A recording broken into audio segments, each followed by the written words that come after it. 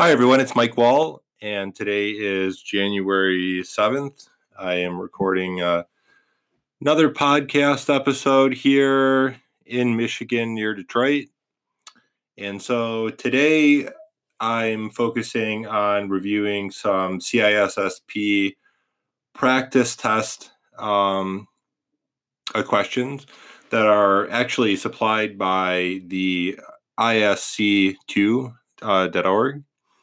So if you ever go there, they've got a whole plethora of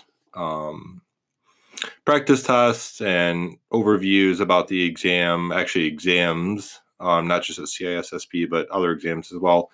So lots of really good information available there. And so let's jump in. I'm just going to run through, like I've done a couple other times, a couple questions, and then I'll give you the answers after just a bit of time.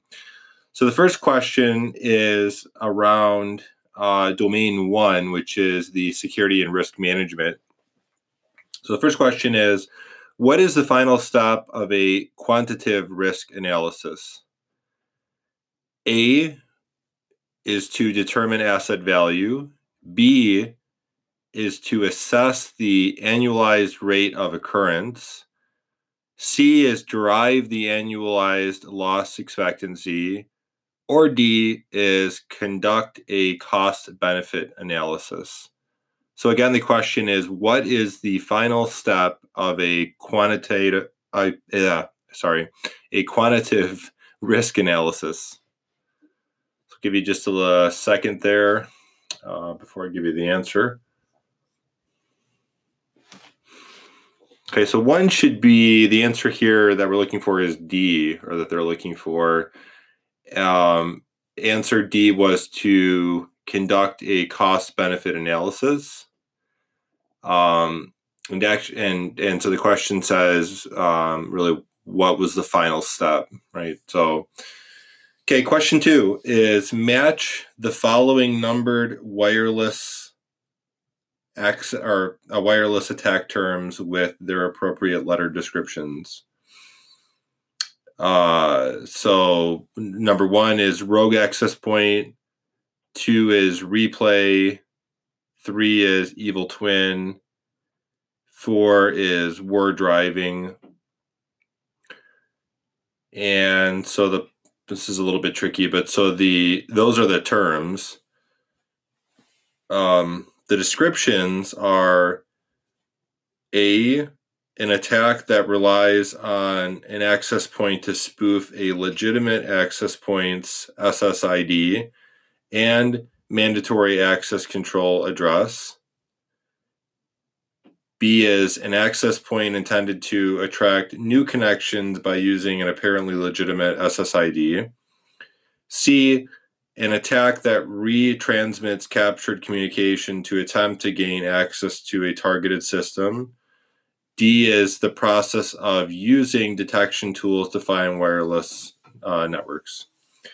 So again, we're trying to match the following numbered wireless attack terms with those appropriate letter descriptions. And so the terms, again, were rogue access point number 1, 2 is replay, 3 is evil twin, and 4 is war driving. So I'll give you a second to think about those 4, and then I'll tell you the answers. Okay, so number 1, the rogue access point is B, which was an access point that's intended to attract new connections by using an apparently legitimate SSID. 2, replay, is an attack that retransmits captured communication to attempt to gain access to a targeted system. An evil twin is A, which was an attack that relies on an access point to spoof a legitimate access point's SSID and MAC address. And war driving is D, which was the process of using detection tools to find wireless networks. So hopefully you did well on those. Okay, so we'll move on. So the next question is, which of the following is not one of the 3 common threat modeling techniques? A, focused on assets. B, focused on attackers, C, focused on software, or D, focused on social engineering? So again, the question is, which of the following is not one of the 3 common threat modeling techniques? So the correct answer there should be D, which was focused on social engineering. Is not. Okay, next. Which of the following elements of information is not considered personally identifiable information that would trigger most United States, U.S. state data breach laws? A, student ID numbers. B, social security numbers. C, driver's license number. D, credit card number. Again, we're looking for the one which is not information which is not considered. And the correct answer for this should be A, which was the student ID number. Okay.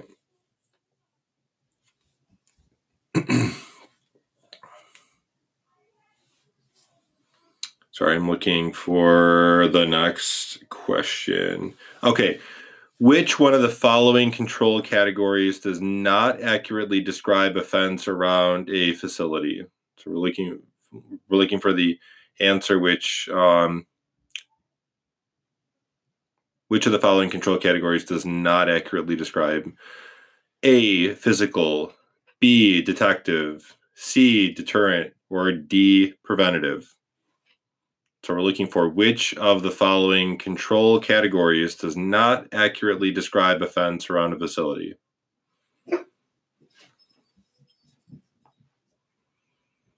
So this should be B, which is detective. Okay, so let's do one more question here. Okay. Darcy is designing a fault-tolerant system and wants to implement RAID level 5 for her system. What is the minimum number of physical hard drives she can use to build this system? A, 1, B, 2, C, 3, or D, 5? So correct answer should be C, which is 3. Do a couple more here. Next question. Which one of the following is an example of an administrative control? A, intrusion detection system. B, security awareness training. C, firewalls.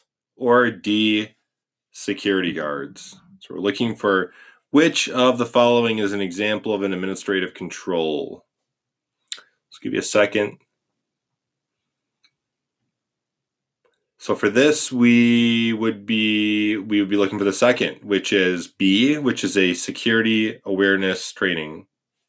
Would be an example of an administrative control. Okay. Which of the following actions might be taken as part of a business continuity plan? A, restoring from backups. B, implementing RAID. C, relocating to a cold site. Or D, restarting business operations. So we're looking for which of the following actions might be taken as part of a business continuity plan. So this should be B, which is implementing RAID. So that's it. That's all I've got for today. I hope you enjoyed it. I hope this was helpful. And until next time, thanks for listening. See ya.